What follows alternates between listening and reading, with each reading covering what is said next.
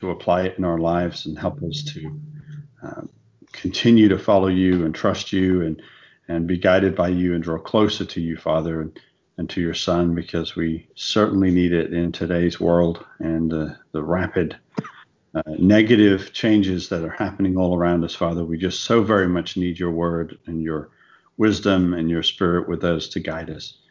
So we thank you for this. We ask that you bless us as we study. Bless Shawn as he leads us and help us all to contribute and share ideas and thoughts as we go through this study together. We also pray for those that couldn't join us today, that they will be safe and stay warm at home and fellowship where they are, and to enjoy a restful Sabbath day. We just give you thanks now, Father, and we pray all of this in Jesus' name. Amen. Amen. All right. Well, thank you, Matt. Over to Mr. Shawn. Well, welcome everyone. Thank you for joining us today. I'm glad we're able to do this. Today is, of course, part 5 of our Ephesians Bible study, and it is entitled God's Secret Plan Revealed. And to begin with, if somebody would be willing to read the first part, that would be very much appreciated. I could do that. Thank you, sir. Naomi had started a small dressmaking business. The brightly colored fabrics of her part of Africa were popular, not only in the surrounding district, but also, she'd heard, in foreign countries. She employed 2 women to help with the dressmaking and a young man to travel to the city to buy supplies and sell the finished products. Together they worked hard, and soon they had more orders than they could easily complete. Naomi hired 2 more helpers. One day, one of the women said, I wonder if we could make other things as well as dresses, curtains, covers for chairs, things like that. The others agreed enthusiastically. Naomi smiled. She went to her desk and took out a sealed envelope, which had a date written across the seal, the day on which she started the business. She passed the envelope to the woman who asked the question. Open it and read it out. She opened the envelope and read the paper. It contained the plan for a larger business that would make the wonderful fabrics into all sorts of things people might want in their homes. I've kept it a secret all this time, said Naomi. I knew if I told you from the start, you'd say I was daydreaming, and then you'd have started daydreaming yourselves. We had to prove we could make dresses first, but this is what I planned on all along. Let's do it. Awesome. Thank you, Ken. Okay, so based upon what Ken just read, so what is one dream that you had that came to fruition? Does anybody else like to mention what their dream was that they've had? Should I read mine? Sure. Oh, you can hear that. I can. That I would quit being so moronic and start truly serving God. To do that, I knew that I would have to get closer to God and begin to better understand His Word. That's definitely a good goal for all of us, to not be in our own human nature. Does anybody else have a dream they'd like to add? This is Renee. I'm on here, but I'm in my pajamas still too, so I'm off camera. Yesterday was the 14th anniversary of the day that we came home from Oklahoma City with our newly implanted embryos in me, and we're really excited about that anniversary of that this weekend. And that was my dream, that I learned a lot about God through that process, and learned that sometimes He makes us do the hard things, even though it would be easy for Him to just wave His hand and make things happen magically. There's so much for us to learn through the process of going through the walk of faith that we have to do in this life. That was mine. Well, thank you for sharing that. That's awesome, and what a great blessing God has given you that you both were able to have Benjamin and Joseph. And I know you guys went through a lot and God He blessed you with them. So thank you for sharing. Does anybody else want to share their dream?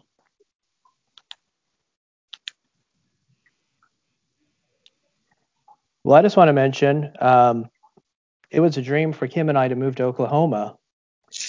And when the time was right, it was just really cool the way God had set it up, that our house sold miraculously. It was basically not even listed on the market yet. And just all the things fell into place to make it possible. And it was in his perfect timing. We had tried to sell it before, and it just didn't work out the way it was supposed to. But in his perfect timing, it happened when it was supposed to. Does anybody else want to share? Okay, we'll move on to our first question. And the first one is,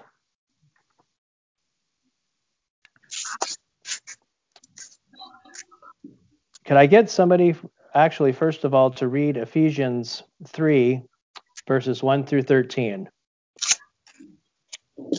I can read it. Okay, thank you, sir.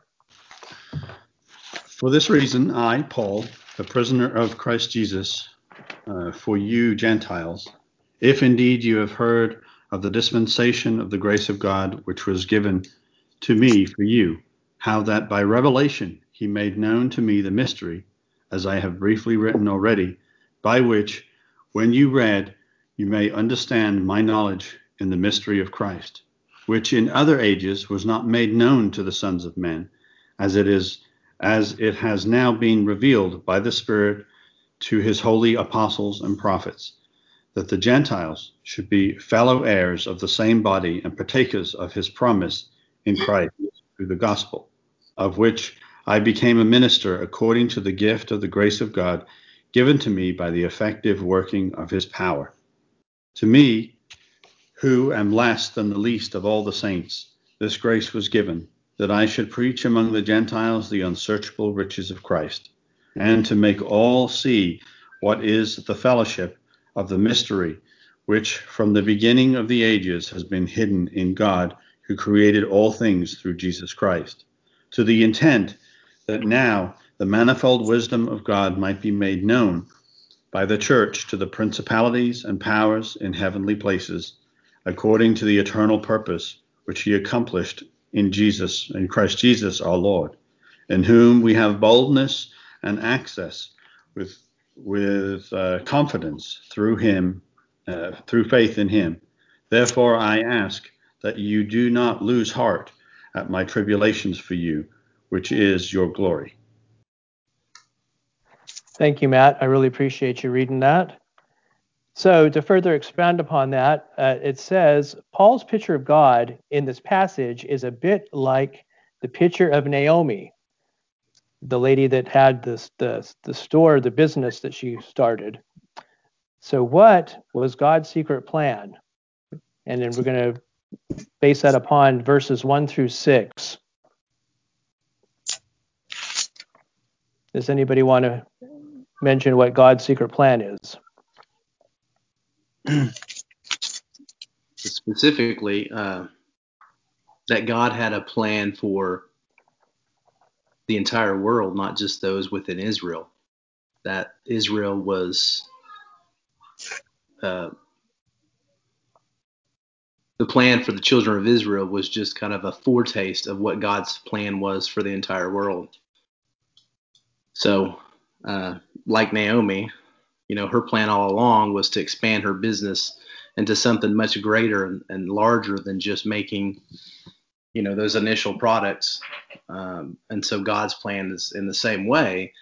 He started with Israel, and through Israel, his plans, his greater plan of the entire world was realized through Christ, of course.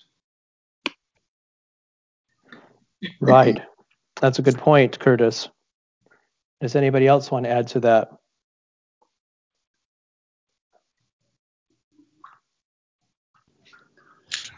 Hey, Shawn, this is Matt.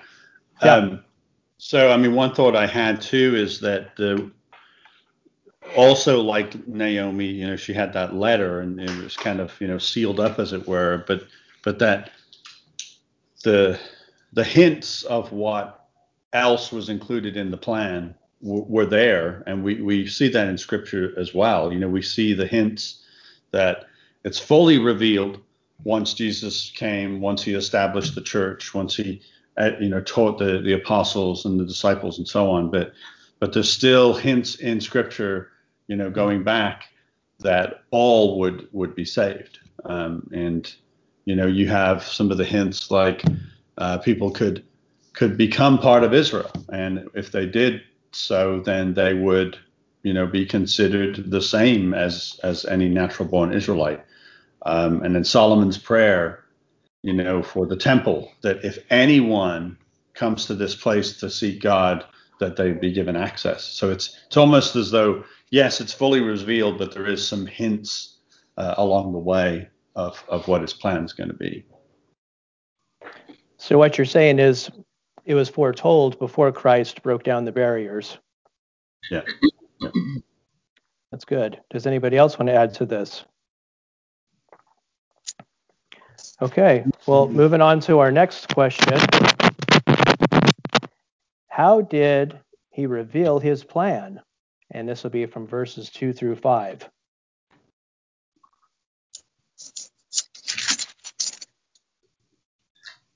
Well, to me, he accomplished it through his Holy Spirit working through his apostles and his prophets. That's good. Needs more depth, but that's all I had right there. So what I wrote down was very similar. I just wrote down words through Paul, understanding through the Spirit. That's good as well. What I kind of put in my notes was he did it slowly. It was not all given at once. Like the lady that owned the business, the whole plan was revealed in stages. Well, you know that if he had just put the whole thing out there all at once, people would have said, no, that never can happen, or they would have just left. People would have felt like it wasn't fair. Some people really could not see Gentiles being accepted, and other people also had hatred for the Jews. So, it had to be slow. It had to be explained as he did it. So you're saying it was all in God's perfect timing. Mm-hmm. Yes. Yes. That's good. Does anybody else want to say anything more about this one?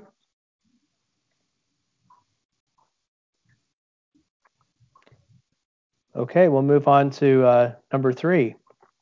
What 3 great privileges did the Gentiles attain together with the Jews in his plan, referring to verse 6?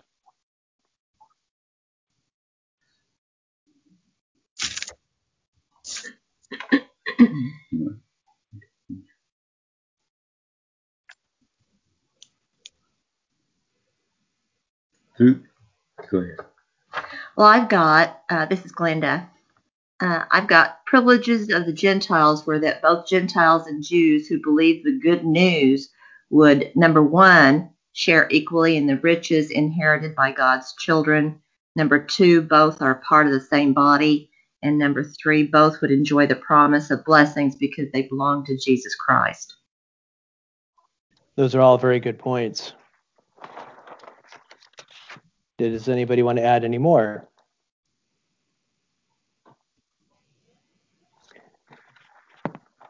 I think mine are very similar to Glenda's. I just put fellow heirs, and they were given comfort as well. He mentions comfort in them knowing they're going to be a part of God's family as well.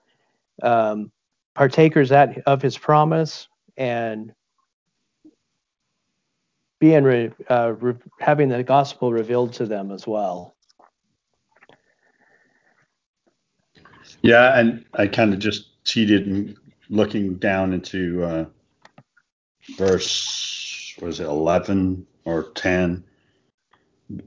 12, having boldness to access, right? That's boldness to access the throne room of God, boldness to access the Father, just like we did at the beginning of this study. We prayed, and we can do that.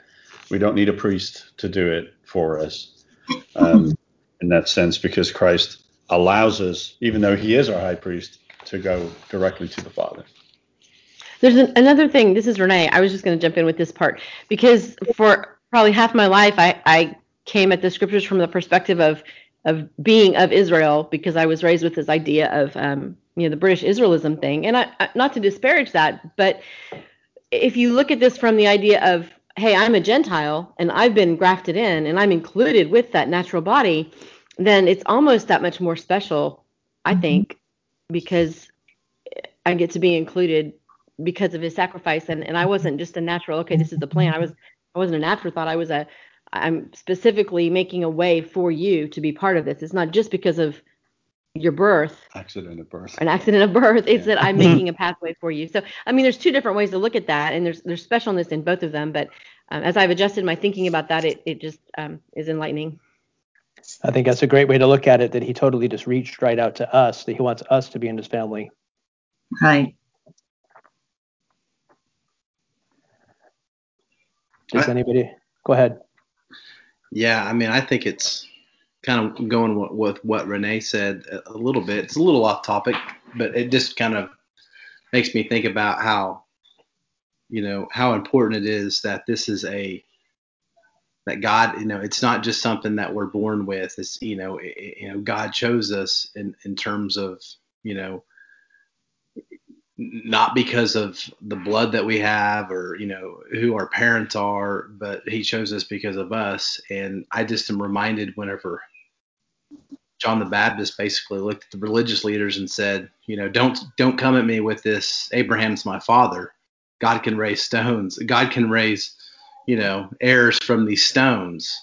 In other words, the reason that brings that up to me is just the understanding that it's about a personal, spiritual calling, not about, being heirs based upon our bloodline or who our great grandparents were, but literally we're heirs because of that one single individual named Jesus Christ, who has brought us in, and we're grafted in from a spiritual side, which is so much more important and deeper, because that's where the everlasting life is through that spiritual conversion through Christ.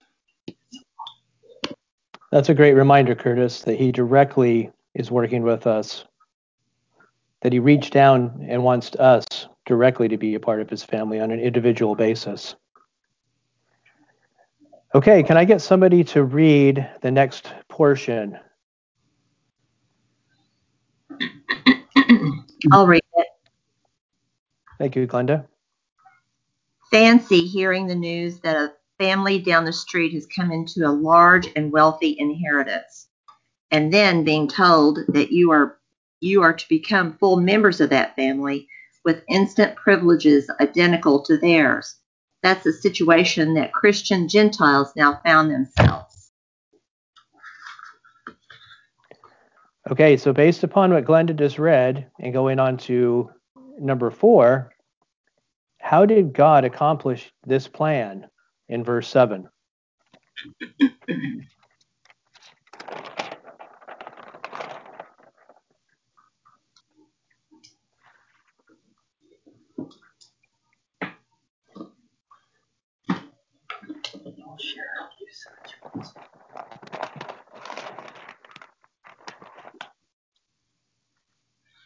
And to be more specific, it's asking, based upon chapter 7, verse 7, thank you, of which I came a minister according to the gift of the grace of God given to me by the effective working of his power. So based upon that verse, how did God accomplish this for his plan?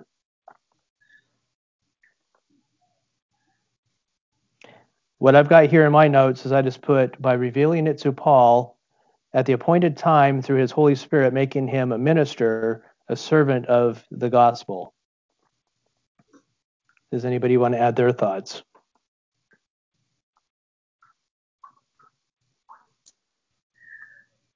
it's I'm this is Ken.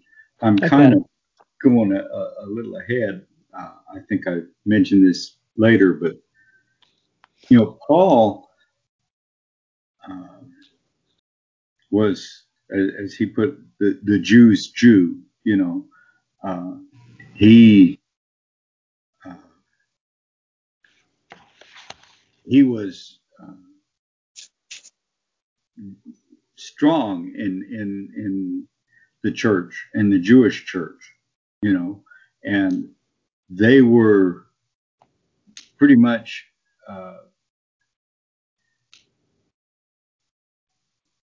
they were God's chosen people. So it had to be through God working in him and in his heart and speaking to him and showing him what he showed him, that he would become the outreach to the Gentiles.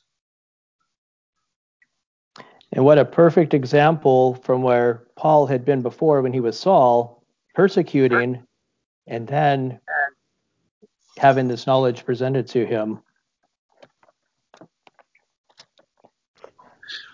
Hey, Shawn, Yes. I think that kind of what, the way that this question is written, I think that what's being kind of us led to is, where he says, of which I became a minister according to the gift of the grace of God given to me by the effective working of his power. So it's God's grace by which this plan has been achieved. And we know that is so easy to become a cliche. Oh, God has grace, or by the grace of God, we've been saved. But to me, and I know that much of our history, we've maybe had a little bit of a difference of opinion of what the meaning of grace is and things like that. But what's interesting is that the us heirs that came into this body, that came into this family, it wasn't like you come in and then you have like a purgatory period, like 2 years where you have to like become perfect before you become true inheritors or heirs to these blessings. You know what I mean? Like it's not, you are automatically, become an heir. Now that has nothing to do with, like obviously a lot of the churches that we have differences with, where that doesn't mean anything to do with like keeping the law or the law's done away with, but it's God's grace. None of us have deserved any of this, that we have been grafted in based upon God's providence, his own glory, his own choosing, and made heirs of his plan, and it's automatic.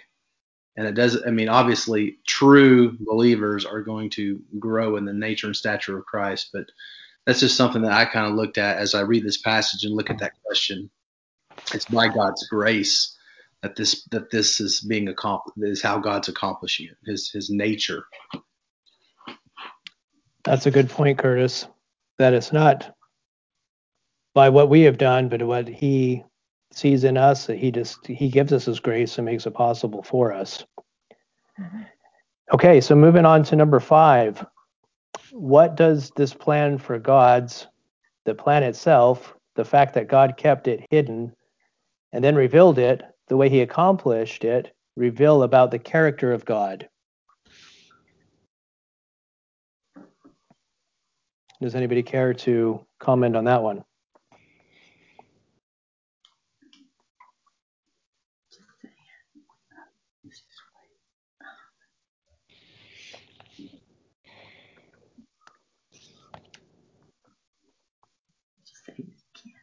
What I put on mine, just to get things rolling, I put God brings us all into his plan as he sees fit. He's a planner. Just like the lady that started her business. She started it out small, but she had a dream to make it big. Just like when he created the world, every day he did something a little bit different. He didn't do it all at once. He created each thing each day. Each thing was different. It kind of reminds me of Bob Ross when he's painting his paintings. He starts out, you can't really tell what he's doing, and then he slowly starts to add different things to the picture, and he'll start putting in some happy trees and different things. And you see his complete picture when he's done, but he starts out slowly. And by the end of the picture, you see what he's got. As long as his voice didn't make you fall asleep. Good point. Yeah. Well, I don't know if this is similar to what you're saying there, but one of the things I've just been thinking of now is that there's almost like a double mystery going on here, because while on one level Paul is talking about that the Gentiles get to have a relationship with God like Israel did, even the relationship with God that Israel had was insufficient for eternal salvation, right? Because I was looking it up over here in Hebrews. Hebrews chapter 9, verse 12. Not with the blood of goats and calves, but with his own blood he entered the most holy place once for all, having obtained eternal redemption. So even the relationship, or the first plan, the first part of the plan, the dressmaking plan, was insufficient to get to the ultimate goal that God had, not just for Gentiles, but also for Israel. And so of necessity, we always have to have another covenant. The first covenant was to provide material blessings, physical blessings, to bring people to God, to keep Israel as an example to the world. But it always was going to need to be replaced and upgraded with the new covenant, which is in Christ Jesus. So it's like two mysteries wrapped together. So as he's painting that picture, as you described it, you don't even see that he's working on a tree. Oh, he's working on a tree. But then what is the larger picture that tree is set into? Yeah, that's a good point. It had to, as you say, there had to be another covenant, because the first covenant really just showed that we were totally inadequate. We could not be good enough. We could not do enough to be good. We didn't have it in ourselves to be good. This to me showed that God's love was there for everybody from the very beginning. It's always been there, but he knew he had to bring it out carefully, bring us to him carefully, and in a way that kept us trying to do it ourselves and ruining it. His love for us is so large and wonderful that he started out from the very beginning, knowing what he was going to have to do, knowing what was going to be required of Jesus, and still loving us enough to have him do that. And still being patient with us, even in our faults and problems, he still works with us and helps us. Did anybody else want to add any comments? I did. So, Ken, you had previously mentioned the fact that if he had given us the entire plan at the beginning, we would reject it. And actually, that's what I wrote down here for number 5, was that he knew that he had to hide it to keep it kind of wrapped up. And he used the Israelites to shepherd a portion of it to us, and then expounded it after that, once we were ready, knowing that people were going to be like, no, that's not possible.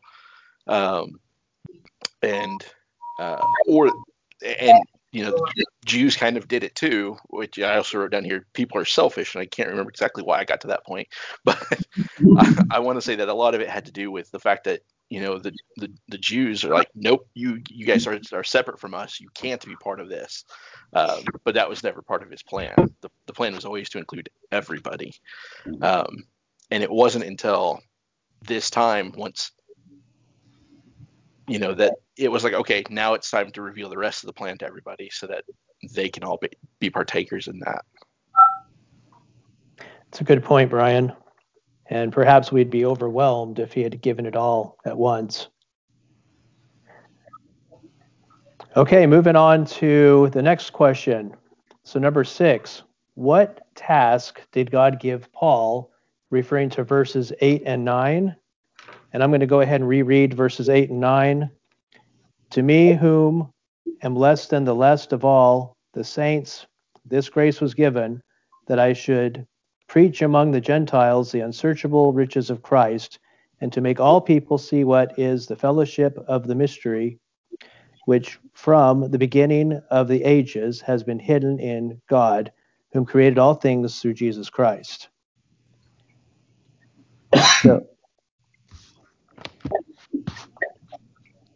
So what task did God give Paul, referring to those verses?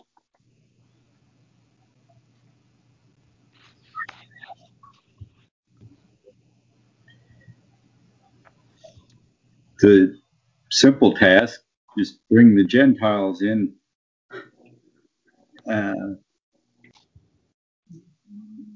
bring the gospel to the Gentiles and the Jews, to show them that what God's plan was for them, for everyone to be His children. How He was working it to bring the Gentiles in, so that everyone would realize it and accept it. Thank you, Ken. Does anybody else want to add to that? So I just happened to look it up in the Good News Bible translation, and I kind of like the way that verse 8 is read there. It says, I am less than the least of all of God's peoples, yet God gave me this privilege of taking the Gentiles the good news about the infinite riches of Christ. I like how that's written. And it's also again, it's reinforcing that this is like the deeper mystery, that there's a mystery within a mystery, because how does it say? Let me go back over there.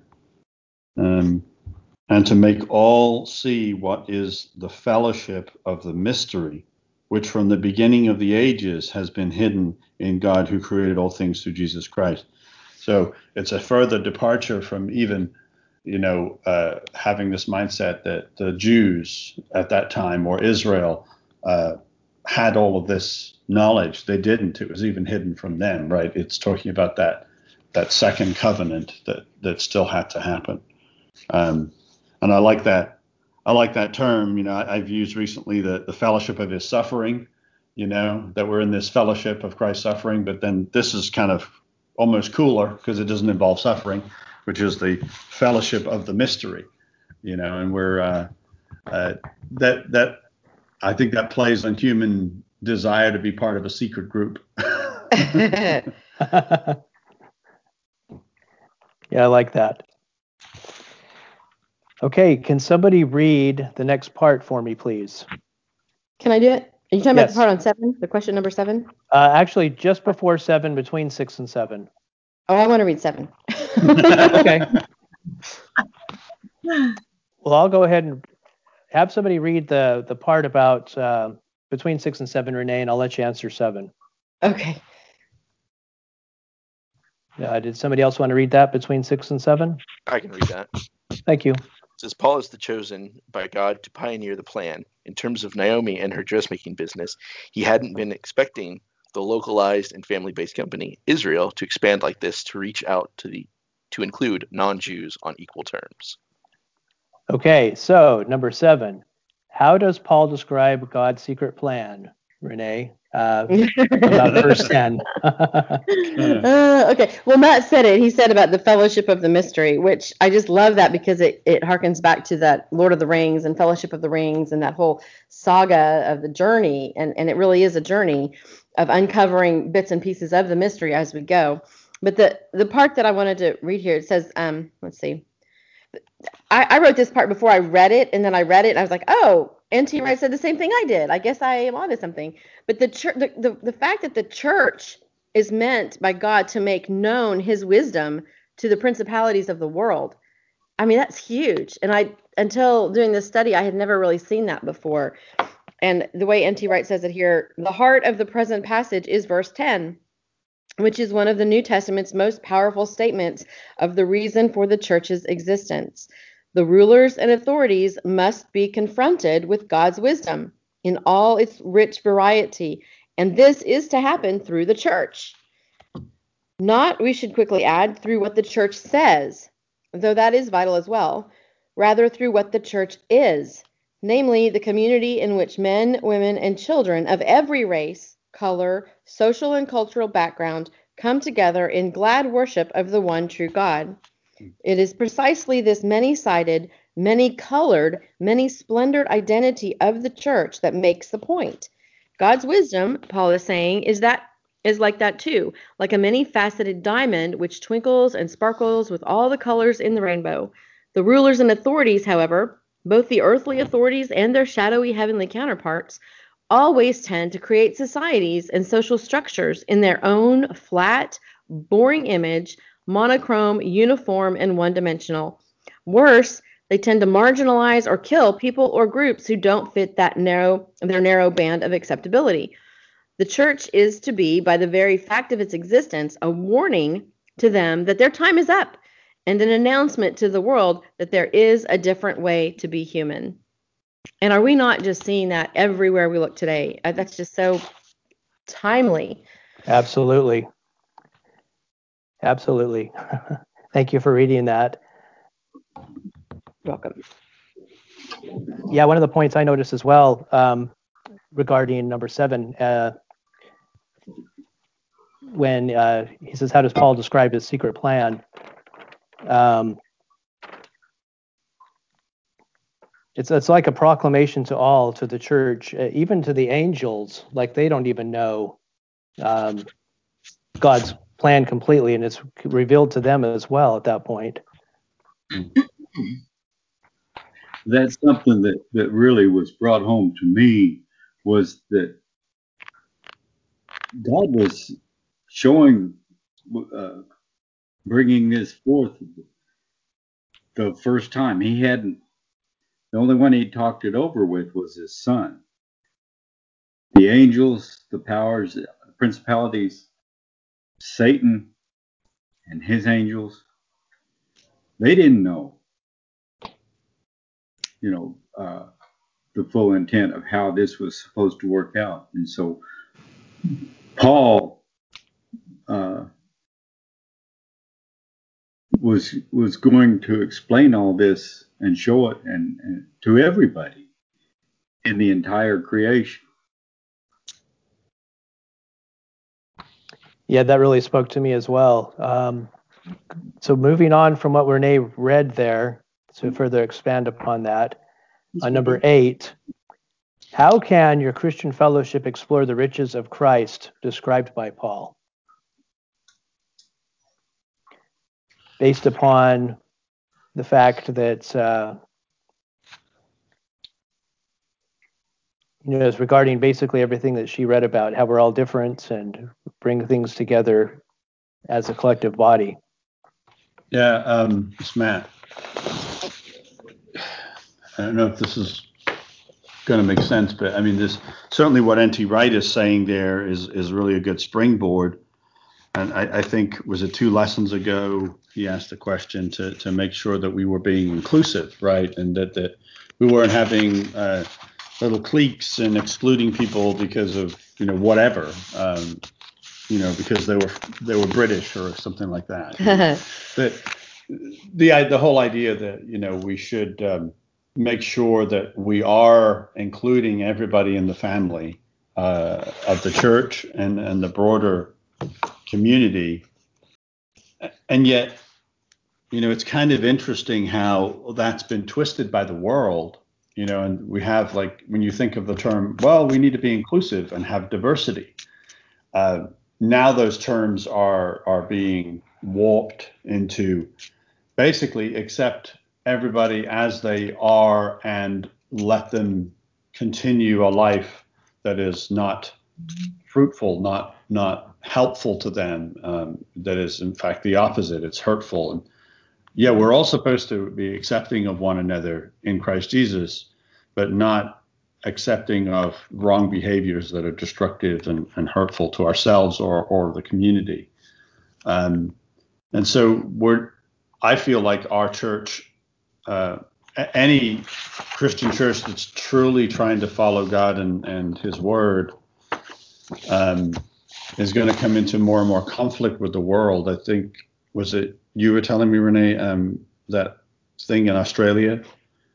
It's going to become illegal to even tell people that there's a alternate way of living if they are of a particular sexual persuasion or gender identity. If this bill passes, it's going to be literally illegal for you to even say, you could, through, God's grace and through working with the church, you could give up that lifestyle, even if they wanted to. So even if they came to your church and said, please help me, my life's not working, I want to be what I was born to be, originally in the beginning. They're now making it illegal to answer those questions. I don't know if that was jumping off topic there, but I think we're just going to see more of a challenge between how we're supposed to be as Christians and the world. No, I think that's a good point, because it becomes more challenging as the world comes further and further away from God's truth. We are going to see that more, and it is going to affect us. Yeah. And that's the big thing. They want everybody to be accepting of them. They are absolutely not accepting of our faith, of our way of life. They want to destroy that. So the fallacy of that. If you want, we want you to be accepting, but we don't have to be accepting. It just doesn't work.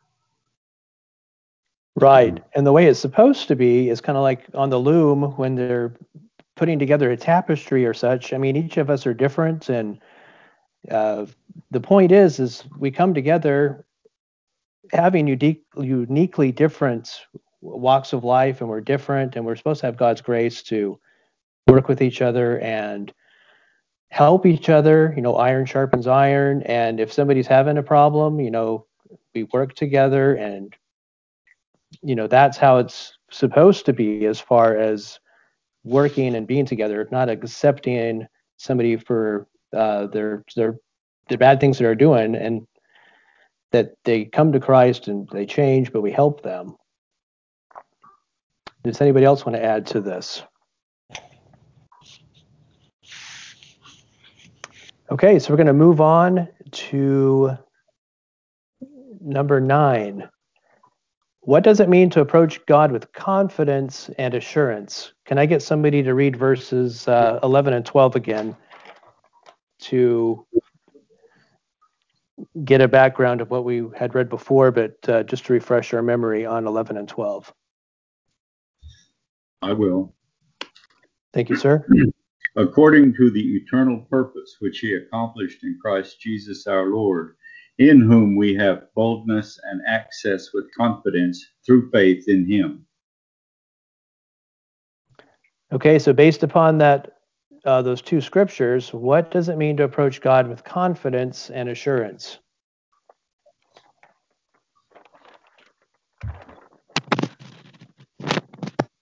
If we believe God, we know that Jesus paid the price, that it's done. And so anything we're told time and again, whatsoever we ask in His name, His Father will give us, because He's seeing us through Jesus. That's how we became part, by repentance, prayer, baptism, laying on of hands, and the Spirit coming into us made us a part of that family. So, the first thing we should realize is that Jesus paid the price of our salvation. That alone should give us the confidence to come to God and ask whatever we need. He tells us that a lot. Yeah, definitely Christ paved the way for us. Did anybody else want to add to this? I think it goes back to Hebrews 10, 19. Therefore, brethren, having boldness to enter the holiest by the blood of Jesus, by a new and living way which he consecrated for us through the veil that is his flesh, and having a high priest over the house of God, let us draw near with a true heart and full assurance of faith. So that's another way of saying having that confidence that we have been given access, that we can always have access, and there isn't a time when we cannot go to the Father, even though maybe we don't necessarily feel great or feel like we're worthy. We can still have that boldness because of what Christ did for us. Amen. And the fact that he wants us to come to him, praying and asking for the help of our brethren as well, because we love them and we want us also to succeed. And he's given us that grace to be able to come before him because of what Christ did for us. Any other comments on this? Okay, we'll move on to number 11. Actually, we're going to move on to number 10. So, how can these two characteristics change the prayer life of your Christian community?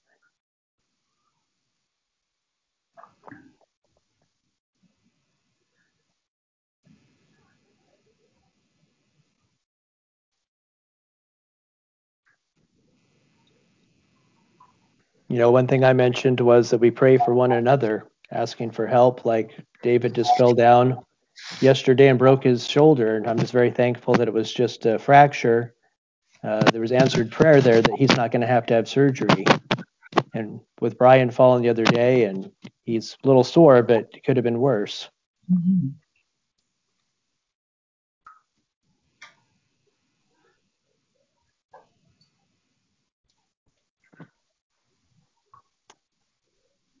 Okay, so we'll go ahead and move on to number 11.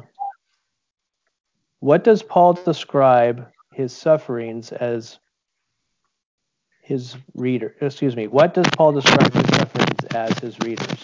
Glory. Please read verse 13 if somebody could do that for me.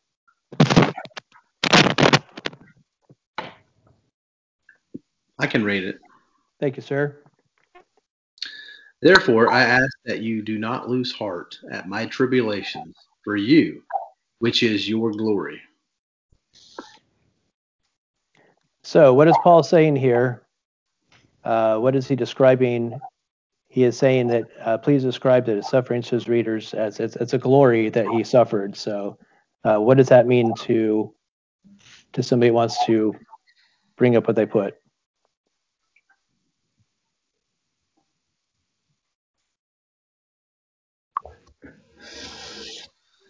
I think that this is a tough one. This is Curtis. I kind of contemplate this question as well as this verse.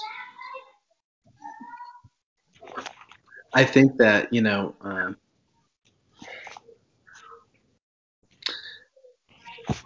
Paul's telling them, therefore I ask that you do not lose heart at my tribulation for you, which is your glory. And I'm looking at my study Bible, just kind of curious what their take is, and it says it interprets this as your benefit or advantage. That it's his tribulations is for the benefit of those who are that he's reaching, and so that's when I look at it. When I look at the model in which Christ's tribulations was for our benefit, our glory. Obviously, Paul's not Christ, but I think that when you have that calling that Paul does, that you're going to have tribulations, you're going to have sufferings, and so I'm reminded of the early church in Acts, where how they prayed God and thank God that they were able to suffer for His namesake. It's almost like they weren't trying to revel in being persecuted, but at the same time they knew that the calling in which what was bringing them the persecution, the suffering, was greater than the persecution and suffering itself. So it's, in other words, the persecution, the suffering that you have to endure is not to be compared to the glory that God is bestowing on all of us, which is obviously His glory, His plan. That's a good point, Curtis. This is Matt. I think this kind of goes along with what you were saying, Curtis. I mean, it's a weird sentence, I feel like.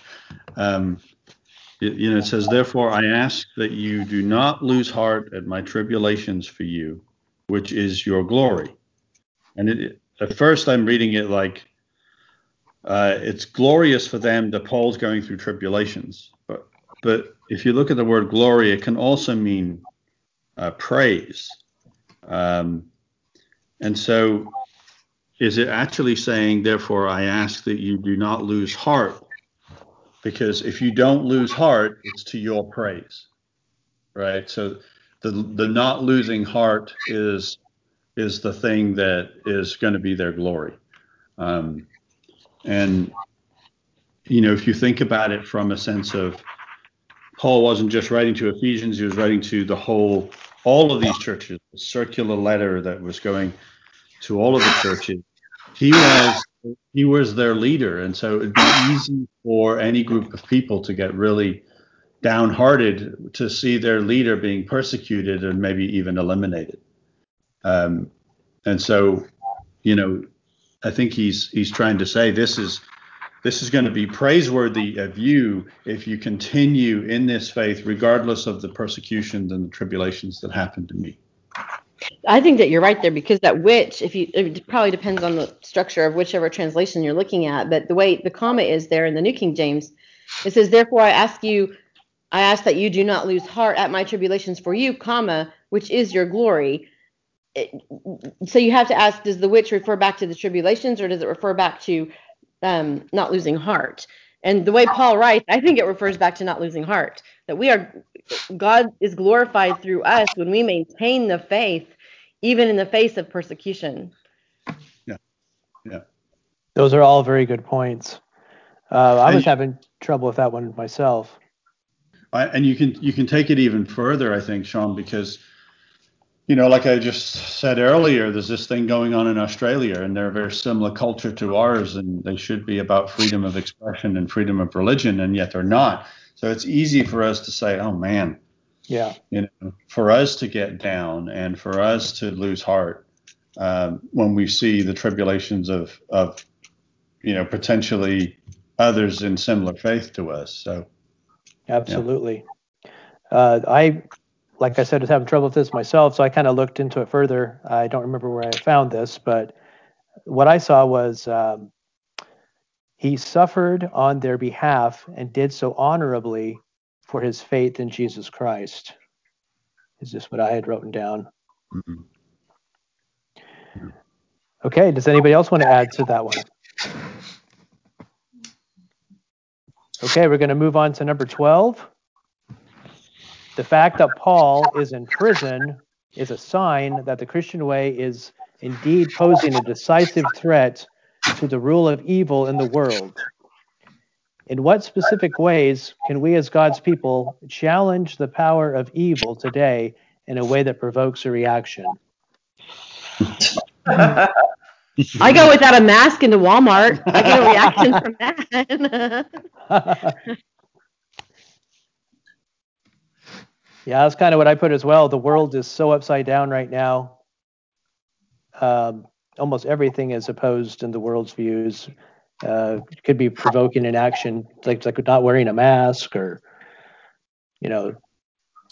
whatever else situation is out there right now. I mean, I think having just the mere presence of a Christian value is eye-raising at this point. So, I mean, just the existing is provoking. Yeah. Or Yeah. specifically saying that the Bible is God's word, or even meeting together in person. It's just things that a full 12 months ago we would have thought that's not going to happen, and we've been living it now. Absolutely. Yeah, and at what point do we, this is just, I'm not saying anything by this, but just at what point do we start to say, no, we're not going to follow that law anymore.